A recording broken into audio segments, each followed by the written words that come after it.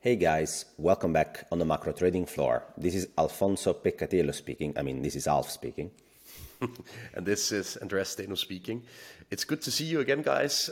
This is, as you well know by now, the most actionable macro podcast in the world. We are recording the 22nd of November.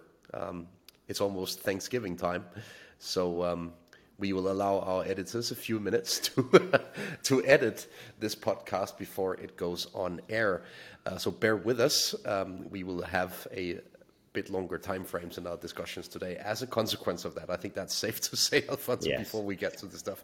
But in any case, I have some interesting observations when it comes to the market moves over the past, say, 5 to 10 trading days.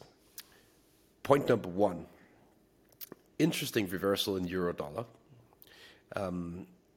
It's sort of tried to kick through the 200-day moving average, and we are not a technical analyst podcast, but I'll get to why.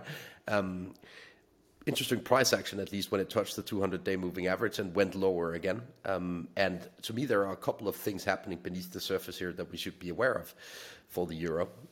First of all, and we can guarantee you that sitting on European soil, it is now cold as beep here compared to just a few weeks ago. And I think from a momentum perspective, that's obviously something to be aware of when it comes to both European inflation and European energy prices. It's not a surprise per se that a winter will arrive, but what matters here is the storage situation versus the flow situation for natural gas. And the only thing that sort of kept natural gas prices in the very front end of the curve low through October was that warm weather and the subsequent queue of LNG ships. And now we actually have withdrawal from gas storages from Germany for the first time this week. That's a game changer to me. And secondly, I think it's noteworthy that we have such a difference in the way the inflation picture looks in Europe relative to the US. I did a study earlier this week on the spread between headline inflation and various core measures in the Eurozone versus the US.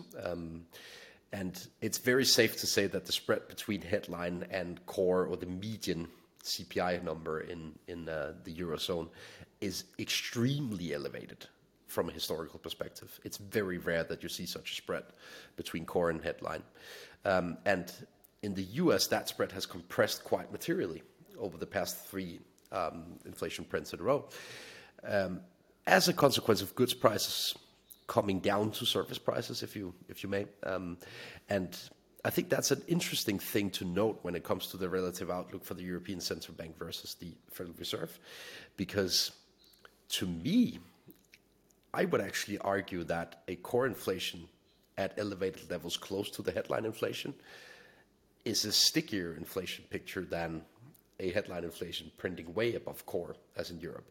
Core may lack in Europe. We can get back to that discussion. But for now, I don't really see any reason why the ECB should outpace the Fed materially, given that discrepancy in inflation. So first thing I'm going to say, Andreas, is that we are both wearing a T-shirt, and you say that it's cold in Europe, but that's just because we're filthy rich and we can afford radiators. No, just kidding. But it's true. The weather has changed for the worse very rapidly, and there is depletion of gas reserves in Europe.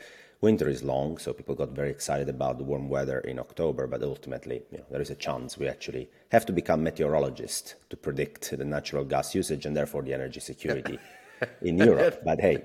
Let me add one thing. I spent probably 2.5 to 3 hours looking at seasonality charts on the ice on the Arctic today. That's about as bizarre as it gets, right? But I mean, it's important. But Andreas, the fun of macro is that it's a never-ending journey, and even becoming a meteorologist, it's part of it. It's fun.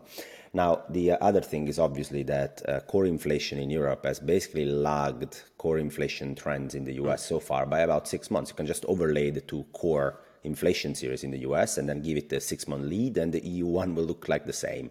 That's at least so far. What happens going forward depends on wages. To sustain higher core inflation, you need nominal wages in Europe to also rise pretty decently, right? So that spending on services and core goods can remain relatively elevated. That phenomenon has happened in the US, where nominal wages actually increased by 6 or 7%. But in Europe, the first round of wage negotiations, or at least, nominal wages are not yet picking up that pace. Andreas, correct me if I'm wrong. No, I mean, there are some pockets here and there, but it's not an overall broad picture of rapidly rising wages in Europe. I tend to agree with that, and I would be very surprised to see them above, say, 3.5% to 4% at the very max for next year. And the reason I say that is that the window of opportunity to negotiate higher wages is slowly but surely closing, if you ask me. In the US, they had that opportunity ahead of the European peers. And I mean, given what we see in the German industry, given what we see in energy prices, I would argue that it will be trickier to convince employers to give material wage rises this winter. Coming back to your main point, Andreas, having a forward interest rate curve in Europe, pricing a more aggressive European Central Bank over the next 12 to 18 months than the Federal Reserve is a funny forward curve comparison between Euro and the US. It's something that I think has almost never realized over the last 10 to 15 years, that the ECB was much more aggressive than the Fed. There was a very small window just ahead of Lehman. There was great decision making, as always, and great timing by the European Central Bank. But yes, I mean, it's relatively rare that the ECB outpaces the Federal Reserve, and that's priced in forward curves. It's to say the least something interesting as a relative value trade proposition to put up or have a look at. And do note that we had the largest month-over-month decline in the the purchase price index for producers in Germany this week.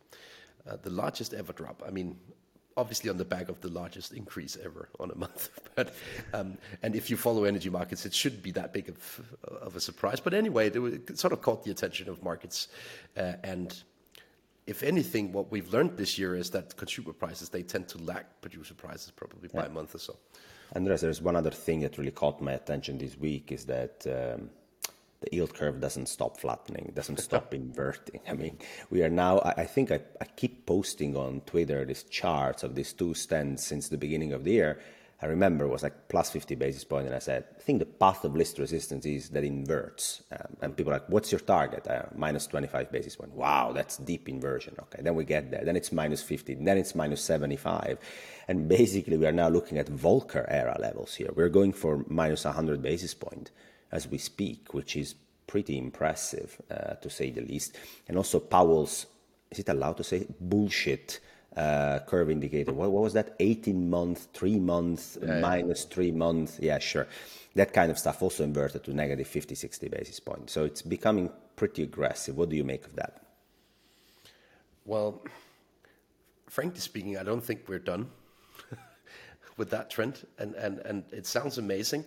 I mean, I recall the two of us having a discussion 6 months ago that this was a negative carry trade, and whether we should continue to have it on our books, basically. And we both agreed that it made sense to keep it on. Obviously, you're peeing against the wind to a larger and larger extent in this trade, to say it the least, making it less attractive from a risk-reward perspective. But my base case would be that it inverts even further. I think this is currently kind of a battle between the Fed trying to convince us that this is not Volcker, if you know what I mean.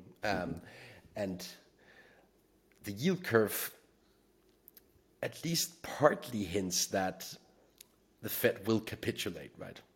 Will capitulate eventually. I think they've done a decent job at explaining us that through 2023, we will try to remain firmer for longer, but we still have implied probability of cuts priced in towards the end of the year, right, of 2023 and during the second half of the year. And to me, that's not, I mean, it's not a green flag that the Fed has ultimately convinced us that they will remain firmer for longer, given that pricing. Yeah. So it's kind of a battle between the market and the Fed right now. And I think the market has sort of exaggerated this a bit after Bostic and other members of the Fed started talking about slowing the pace of hikes. Yeah, there is one thing I don't fully buy is that, especially on Twitter, I'm reading that the bond market is pricing a recession. No way. If you get a recession, you get 2, 3, 400 basis point of cuts, and in the second half of 2023, we have a meager 50 basis point of cuts being priced in. Yeah. You're right that the bond market becomes increasingly certain as a base case in 2024 that the Fed will have to keep cutting rates. But the velocity and the magnitude of those cuts being priced in are not resembling a recession. They're resembling a weaker economic growth, weaker labor market where the Fed has to, stop being so tight. But this is not a cutting cycle. 50 basis point in 6 months, give me a break. That's not a cutting cycle that is consistent with the recession. Yeah. And one thing I would like to add on this yield curve, an inversion of more than 100 basis points between the 2s and the 10s. We've only seen that a couple of times over the past 5 decades. And what happened subsequently after such an inversion was that the industrial cycle actually kicked back quite materially, probably as a consequence of the Fed actually fulfilling wishes of re-steepening the yield curve, right? So I think that is the crossroads that we are standing at when it comes to equities. We've seen markets try to trade into materials, industrials, energy not so much any longer, but some of these good old brown equities relative to what we've been trading in 2020 and 2021. And my feeling is that it's partly based on historical energy analogs, right? That they are looking towards what happened in similar inflation cases, what happened to the Fed during such inflationary periods, and what happened to fiscal policy making after such an inflationary period. And it seems as if the conclusion is that you should buy the industrial economy. And I tend to buy that as well. Shall we actually call somebody that can talk about equity sectors, Andreas? Yeah, let's do it.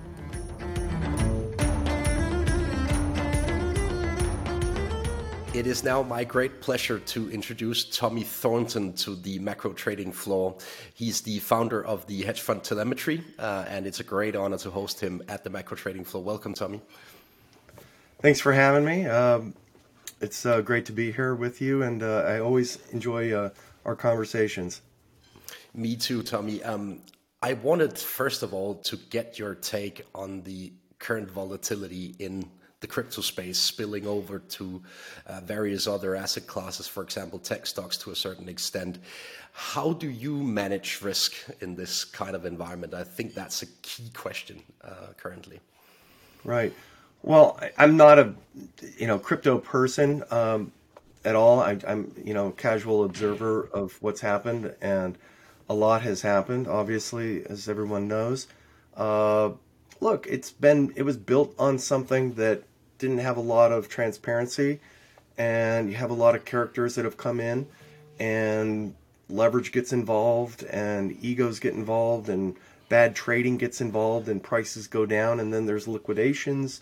Look, it's a really bad situation, and it's a tragic situation for many people because a lot of people got sucked into this, and they were blown up, and FTX and Sam Bankman-Fried and his girlfriend, it's just nobody paid any attention to due diligence. And, maybe that's a learning moment for a lot of people.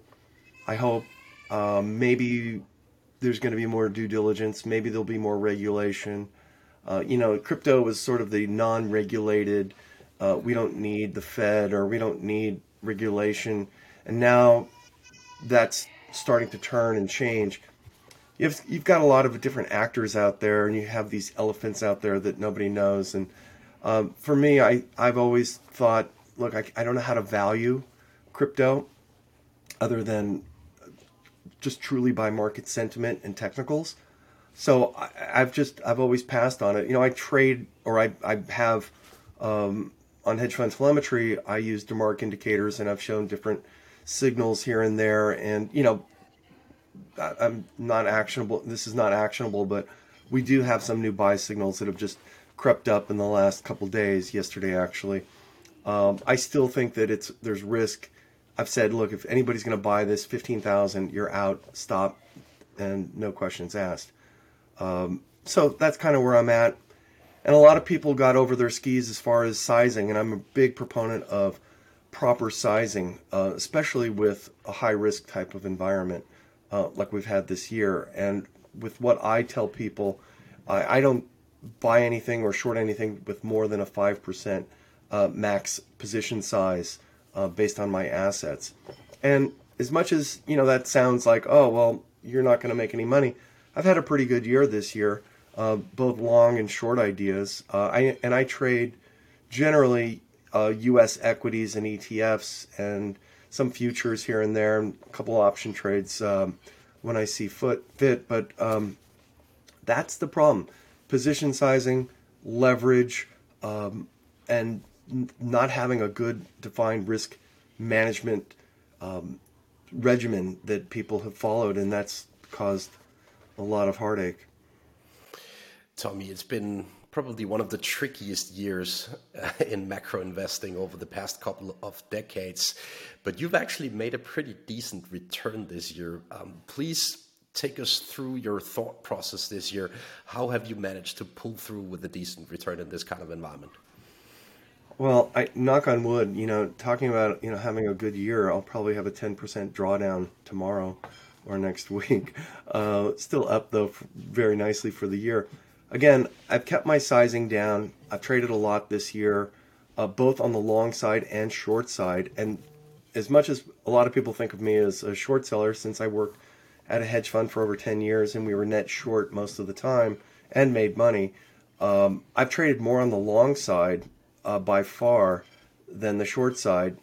I've sized my long smaller than my shorts, so I've made more money on the long side, but traded a lot more on the long side. So I look for a lot of buyable type of bottoms, and I combine a lot of different technical type of things.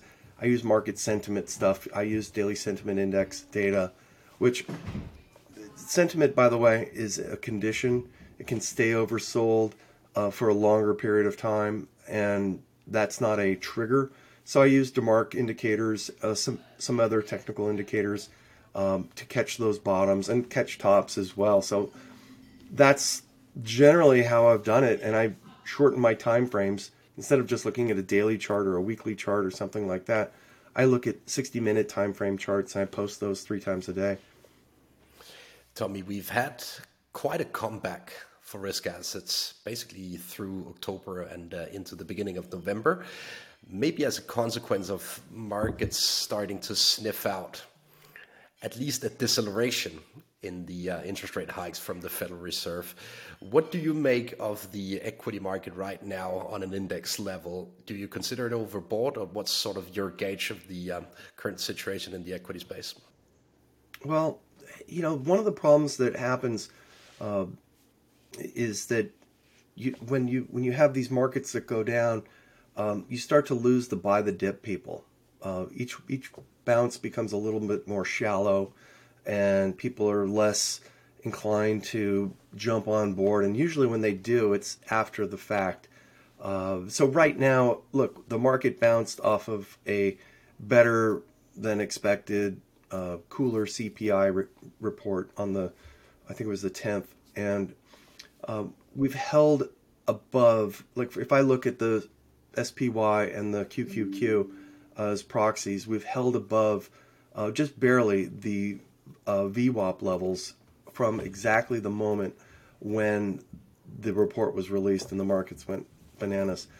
So that is a positive right now. So and those levels, actually, I'm looking at my screen right now, 284 on the QQQ, and we're just below that now, and then 395-ish on the spiders. And the reason I look at that is because basically, if you're above that, the people that have bought, generally speaking, with the large volume, are still making money. And those that are, when it starts to drip below that, those people start to feel like, uh-oh, I'm not making money as I had hoped. And the lower you go, it always motivates sellers a little bit more to exit. So yeah, we've had a nice rally. The Fed is, there's this narrative out there that the Fed's going to pivot, and that's not going to happen. Step down to 50 basis points. Yeah, that was obviously going to happen. They're not going to keep raising at 75 basis points each meeting. They're starting to notice the CPI and inflation is coming down in certain places. It's not coming down that much, and it's going to take a lot longer. So my view is that, okay, the market may get excited and buy the 50 basis points hike, but it's still 50 basis points, and we're still going to go longer by hiking. On top of it, you don't hear enough about QT and how the Fed is reducing its balance sheet. And that is a really significant aspect of this, because there's going to be no pivot pivot to basically the Fed cutting rates again. When they're trying to reduce their balance sheet, it would offset each other. And, we've seen what happened in the UK when they tried to offset different policies. Everything just goes nuts. So my thought is, if the Fed starts to downshift and they raise rates by 50 or 25 basis points, and the market gets excited by that, there's going to come a time where the market's going to start thinking, something. It's starting to bite into the economy. It's starting to bite into inflation. The housing market's starting to really, really slow significantly. Unemployment starting to rise. That's going to take a lot longer, especially if the equity markets stay higher. So the Fed has actual cover to continue to raise rates aggressively as the market stays at 4,000 S&P. So it's kind of a conundrum. If the market got crushed and went down towards 3,000, I think there's going to be more evidence that the Fed can say, okay, we can start to slow down or stop raising rates. So that's it. You lift the market higher, the Fed's going to keep going. So you're playing this game with the Fed. This episode is brought to you by Curve. Curve is a payments card company that empowers customers to control, direct, and maintain total visibility into their finances. By using Curve and adding your other cards to Curve's wallet, you unlock new value like cash flow management, self-driving money, and the ability to stack rewards. Think of Curve, guys, like one unique credit card that helps you maximize your rewards.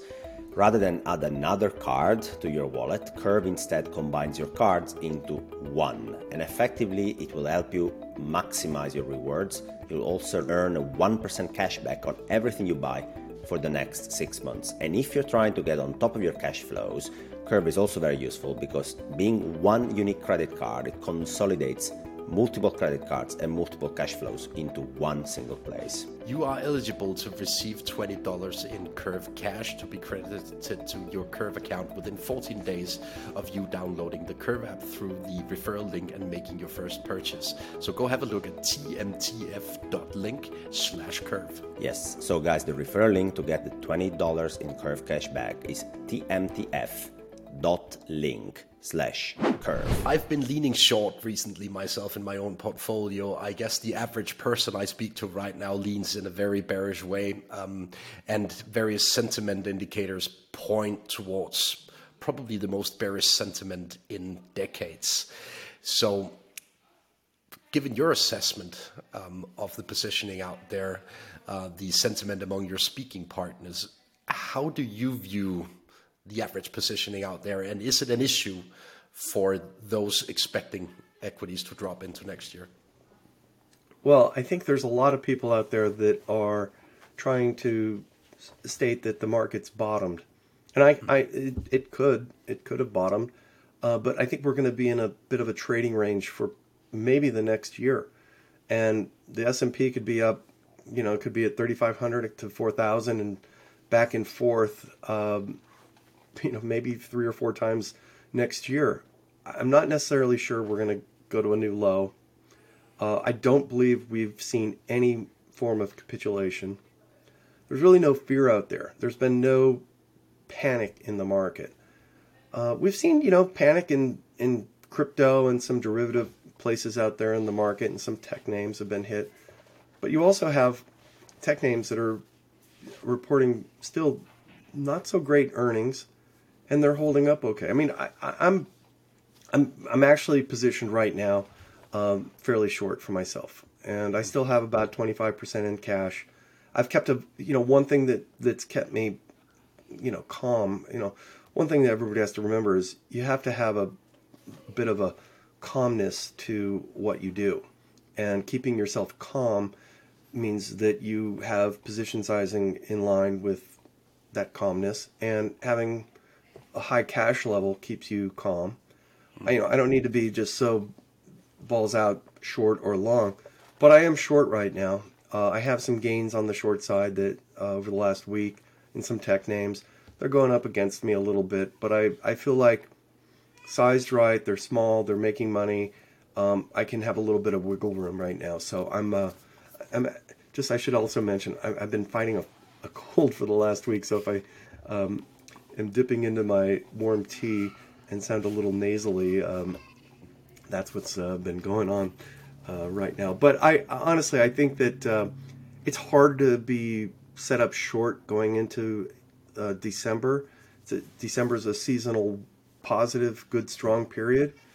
I'm not sure that that's going to play out this year. Seasonality has not worked at all this year, and so sometimes when you have those types of years, you just got to throw that one out.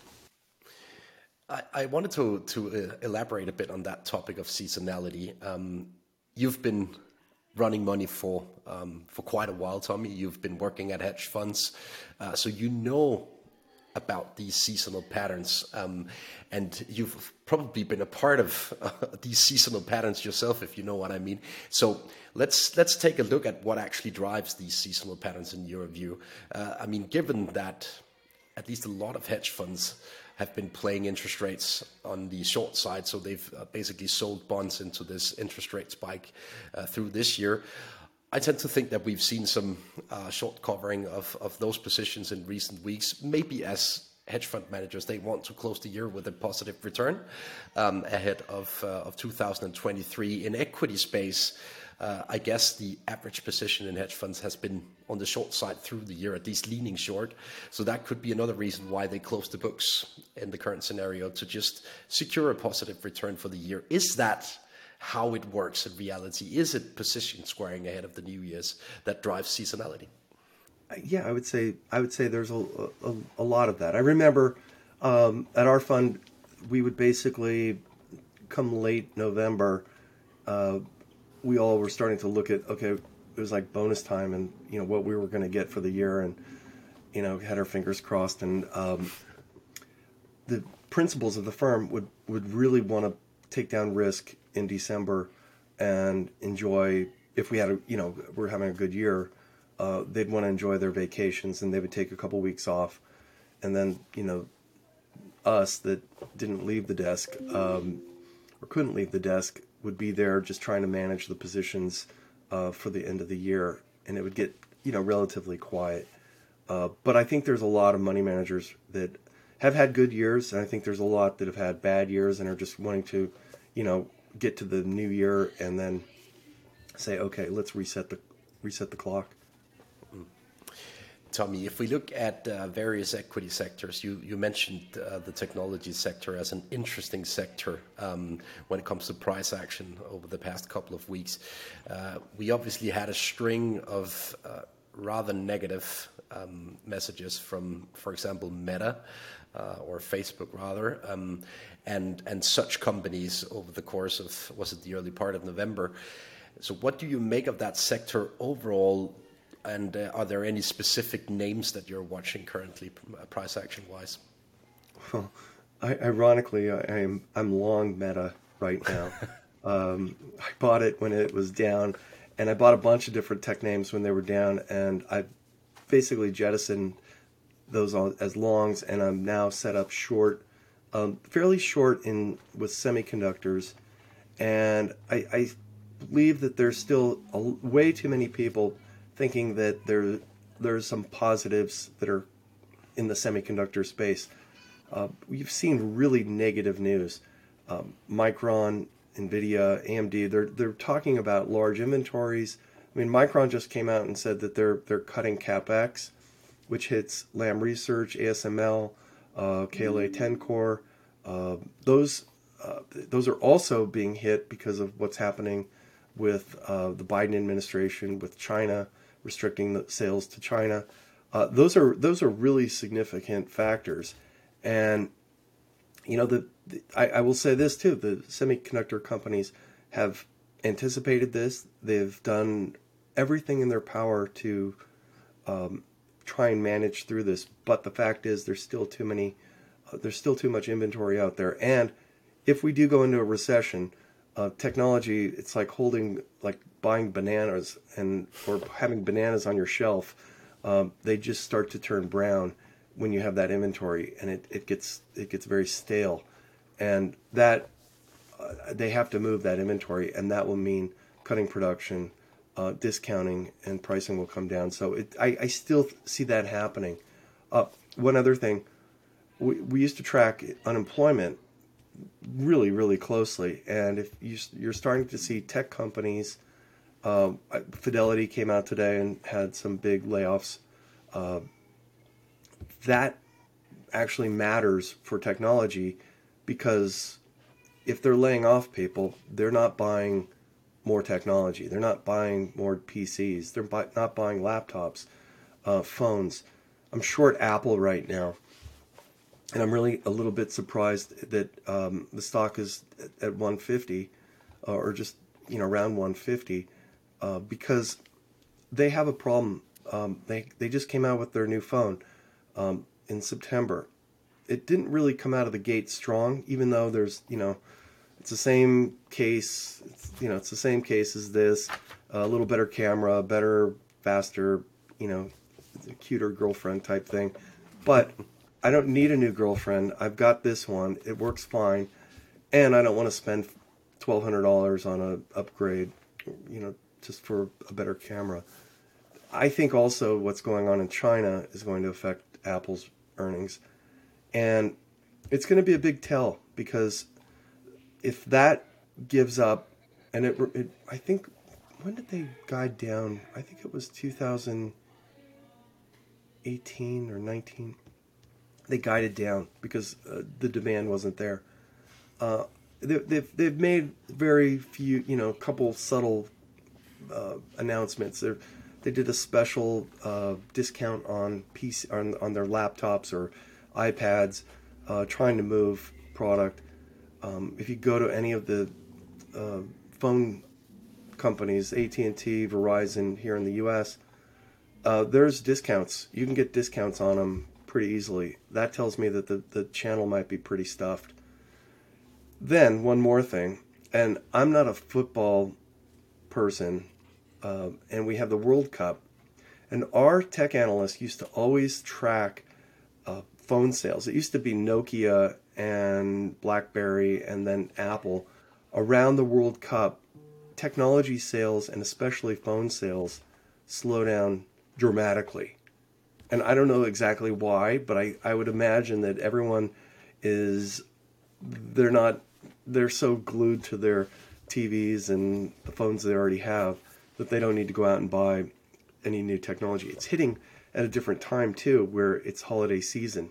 So if holiday sales are a little slower, partly because of the economy, inflation, blah, blah, blah, it might also be a bit of a World Cup situation happening right when the holiday season is starting for shopping. So it's something I'm watching. I haven't really heard anybody else talk about that. That's Are you buying a new phone, or are you watching football?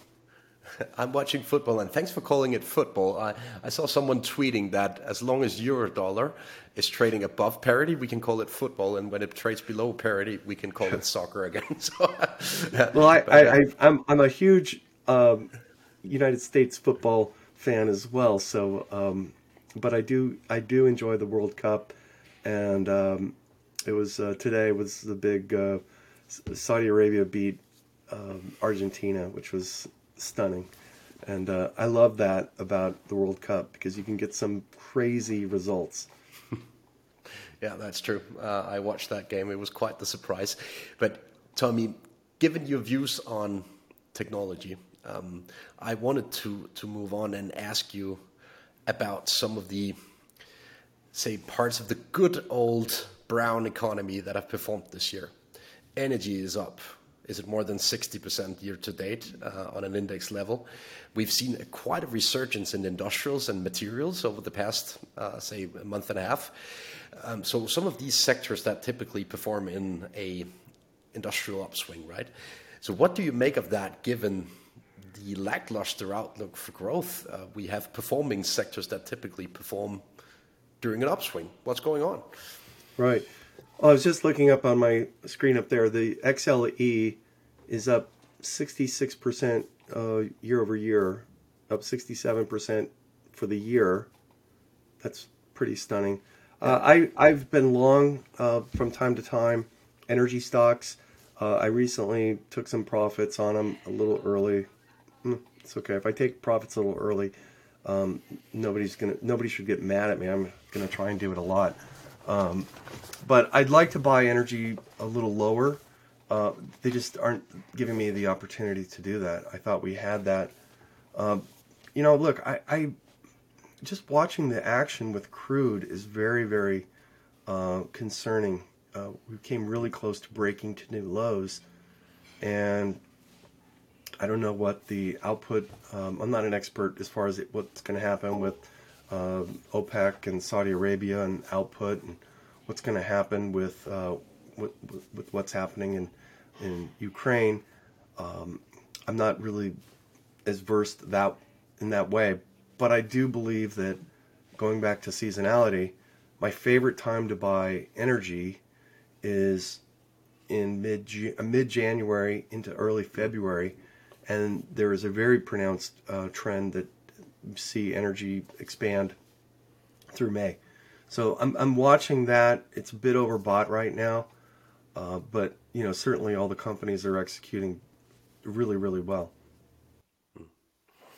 So, Tommy, if we boil it all down to a sort of assessment of the short-term risk reward of going long or short various U.S. equity sectors, that's basically what you do the most, and also single stock names, obviously. What would be your best risk reward trade right now, and why? I think my most highest conviction right now is the staying short the S&P and NASDAQ right now. And I'm basing that because the volatility index, the VIX, is super low. We will probably have a DeMark buy signal by the time this is released, and most likely tomorrow or on Friday. And for me, that is a big tell. And volatility, the VIX has gone down, and everybody says it's broken, and in some regards it is, because there's so much short-dated options, zero days to expiration, 1 day to expiration, and that skews a lot of the data. And a lot of people aren't buying longer-term volatility because of that. And a lot of funds, as we talked about earlier, are sitting in cash, trying to just get through the end of the year. But I do believe there could be some tail risk with something. I'm not quite sure, but things are getting to a point and stretched with that volatility index that something could snap, and I'm not sure what. That may be advice in itself. Be cautious and watch out for a potential tail risk already into year end. Yeah, I really think that, and look, if I'm wrong, I'm the first one to admit I'm wrong, and I'll adjust positioning. But just watching some of the things and how they're lining up, it's giving me a bit of caution, especially as I see the S&P near 4,000. I just believe that it's building to a place where there is that potential for a snap, especially with the short-dated options that are being bought. And if that gets unwound real quickly, you could get some sort of flash crash type situation. Tommy, it's been a pleasure as always to host you. And before I leave you, I will allow you to briefly tell the audience where they can find out more about hedge fund telemetry and yourself. Well, I operate for the last 5 years a website called Hedge Fund Telemetry. We put out 3 notes a day, several on the weekend. It's technically based. I do a lot of DeMark indicator type information, market sentiment, some momentum stuff. We have a trade ideas section. And if you're interested, I have a discount that you can use. If you sign up, you get $250 off the full year, $750 if you use profit as the code at checkout for the annual rate. So, and it's a pleasure for me to do what I do every day, and it's a pleasure to speak with you. Thank you, Tommy, and we wish you a speedy recovery from the cold Thank that you. you're suffering from. Yeah, I almost lost it there in the middle of this. So, talk to you soon, and as always, great to chat. Thank you, Tommy.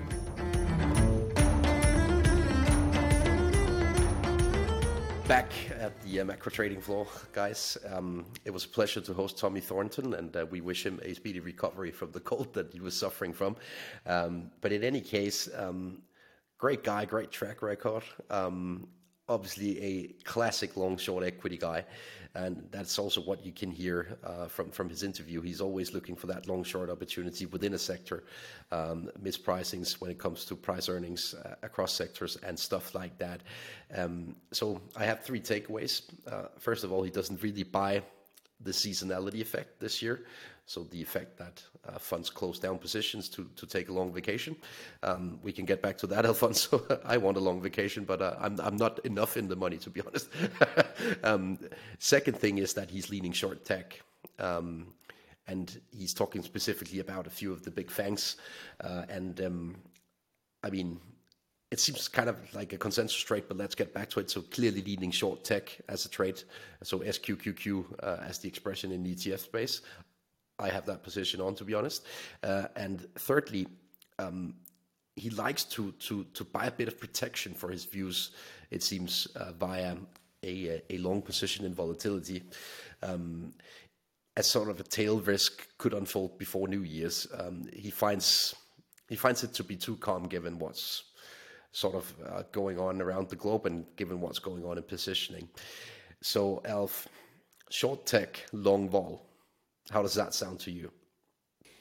So let's say short tech, it depends on your time horizon, but you will find a big fan here in being short the equity market. We discussed in this podcast, Andreas, as S&P above 4,100 starts to become pretty thin air, looking at earnings consensus being too rosy, and then applying a multiple on a more reasonable earning per share next year. Puts you in a base case, I think, that is maybe in the 3,500 area, and 41 is several standard deviation above that, several layers above that when it comes to optimism being priced in. So that can be applied as well to the Nasdaq, if you ask me, or to QQQ. The earnings cycle is going to hit as well the FANGs, and we have already seen evidence of that, by the way. Wouldn't be surprised to see further downsides in Amazon or even Apple or other big companies' earnings into next year. So that actually finds me aligned with Tommy. I don't have the trade on the book yet. I'm waiting for a year-end rally, if we get one, to actually position myself short, which brings me to the second point, which is volatility hedge into year-end. So I don't have the 1 month vols in front of me, but last time I looked at 1 and 3 month vol, first of all, they're not particularly cheap, neither on the downside nor on the upside. But the most interesting thing was that upside calls are much more expensive than downside calls. So the ratio basically of implied volatility for calls against implied volatility for puts out of the money is very, very expensive for calls, historically speaking. So it seems like there is a lot of demand to try and hedge against this Santa Claus rally, end of year rally. So, I mean, Tommy can decide and play for that, but he's paying quite some money to be in that trade. Yeah. And a fair point when it comes to volatility. You obviously always need to measure it against what you're paying for it. I have a couple of observations that I would like to share with you from the interview as well, because Tommy refers to high frequency data on spending ahead of the holiday season, and obviously we're at the beginning of the so-called Black Week with a lot of discounts, etc., in stores, and it's hard to say today whether this will be a success or not this Black Friday, but in any case, it is a great gauge of whether demand is taking a hit, right? Because we will get some of these early hints early next week, whether this was a terrific or a poor Black Week when it comes to retail sales, right? And I have to admit that I share the same feeling as Tommy when it comes to demand in the retail space. I know it from the region that I am placed in, so we have access to high frequency data on card spending, and over the past 3 to 4 weeks, we've seen a very sharp drop in spending, and spending otherwise held up terrifically in Scandinavia. So something is ongoing now, and I guess from a seasonal perspective, you would expect the period from now on until Christmas to be one of the booms of the year, right? And if that fails, then it is something that will show up in GDP numbers via the retail sales channel. So at least from where I'm placed, Sweden, Denmark, Norway, we can see the signs of clear demand destruction in the retail space now. And I actually think the retail sector is at risk now as a consequence of this. Yeah, it's a very interesting point, Andreas. And I was discussing with my friend and excellent macro analyst, Eric Basmajian of EPB Research today. And both Eric and I, also you as well, posted a similar chart for Europe, if I'm not mistaken, about real inflation-adjusted retail sales. So if you look at those, actually, both in Europe and in the US, you're looking at a flatlining trend at best for now a year and a half. So basically the volume of sales hasn't gone up. The total nominal value of sales has gone up, of course, because prices have gone up. And if you need to buy the same item at a more expensive price, then also the nominal retail sale will go up. But the real inflation-adjusted retail sales haven't really gone up. In China, they are, I think, unchanged for 2.5 years now. I mean, we are looking at inflation-adjusted trends of spending, which are not very encouraging. But now you're talking even about nominal pace of spending, which drops, which in an inflationary environment is quite an interesting backdrop. But I guess we see it now in inventories. So if you inflation adjust inventories, they also show signs of picking up. You need to inflation adjust inventories, of course, as well, because the price of inventories will also go up during an inflation environment. And therefore, I think what's clearly happening right now, and someone's calling you now, Alf, but I'm sorry. No worries at all. I think what's clearly happening right now is that we see that orders backlog being put in by Amazon, other big retailers, hitting them as a consequence of volumes dropping, but not nominal sales to any certain extent, or to any major extent so far. And I guess when you start to see volumes dropping, but nominal sales sort of keeping up, then I would at least expect the next leg to be lower in nominal spending. At least it's not higher. when you see that kind of pattern unfolding. And another way to look at this is to look at inventories in semiconductors, also on the rise. We get clear signals from NVIDIA and so on from the semi front. And I guess that's a clear signal that we're not buying as many iPhones, we're not buying as many desktops, we're not buying as many laptops, etc. So everything related to retail demand looks bad now. On a live gauge. Andreas, the last thing I want to say about this is that in every cycle you have different lead and lag time, but the process is always the same.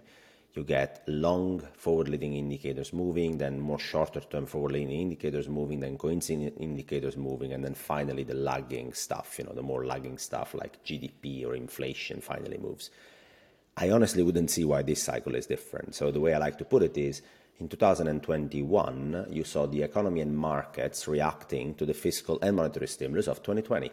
Yes. So first the forward-looking indicators up, then GDP up, spending up, earnings up, equity up, etc., etc. Tell me why in 2023 we shouldn't see the economy and markets reflecting the very sharp tightening in monetary and fiscal policy we saw in 2022. To me, it doesn't make any sense why this chain wouldn't unfold again this time. I remember writing an article in the first week of April 2020, saying that the liquidity injection, which I, by the way, consider the biggest liquidity event since Noah, was basically of such an extent that you would expect the biggest build-up in history of equity markets to happen within a time frame of 24 months after that. I remember it being posted on Zero Hedge, getting, a couple of million hits, because at that time it was so contrarian to say that. And I was completely bearish on equities at the time, but I just said at some point there will be a massive, what we call a ketchup effect in Denmark as a consequence of that. And frankly speaking, right now we are withdrawing those dollars at the at the swiftest pace in history. Probably not as a percent of the balance sheet size, but at least in nominal terms, without a doubt, the largest pace in history. So at some point, that will also have to kick in. Yeah, but don't worry. Earnings are priced to grow 5% next year, and the bond market is pricing a 50 basis point cutting cycle in the second half of next year. It's, of course, pricing a direction of travel, which is more negative than it was in 2022. That's very clear. But I think the magnitude of what's priced in, it's not correctly reflecting what you're just discussing. Andreas, instead of playing Dr. Doom and Gloom for another 5 minutes, why don't we close by telling people that if they want to find more about your work, how can they do that? Well, they could go to stenoresearch.com. Otherwise, they can find my Substack, Steno Signals, or find me on Twitter. Open for business, as I usually say. We do consulting for family offices, hedge funds, etc. So please contact me if you're interested. And I know you want to say a few words as well, Alf. Yeah, for me, it's the Macro Compass. There is a free Substack. You guys can still go and have a look at that. It's called the Macro Compass, not the news. There are also premium products on the website, which is themacrocompass.com. Also consulting available, bespoke for family offices, investors, hedge funds, and so on and so forth. Check us out, guys. In case you want to do some business, we're happy to do so. And thanks again. And we're happy to do it jointly. Oh, why not? As well, if you're interested. In any case, we see you again next Sunday, and hope you had a great Thanksgiving when you listen to this. Ciao, guys.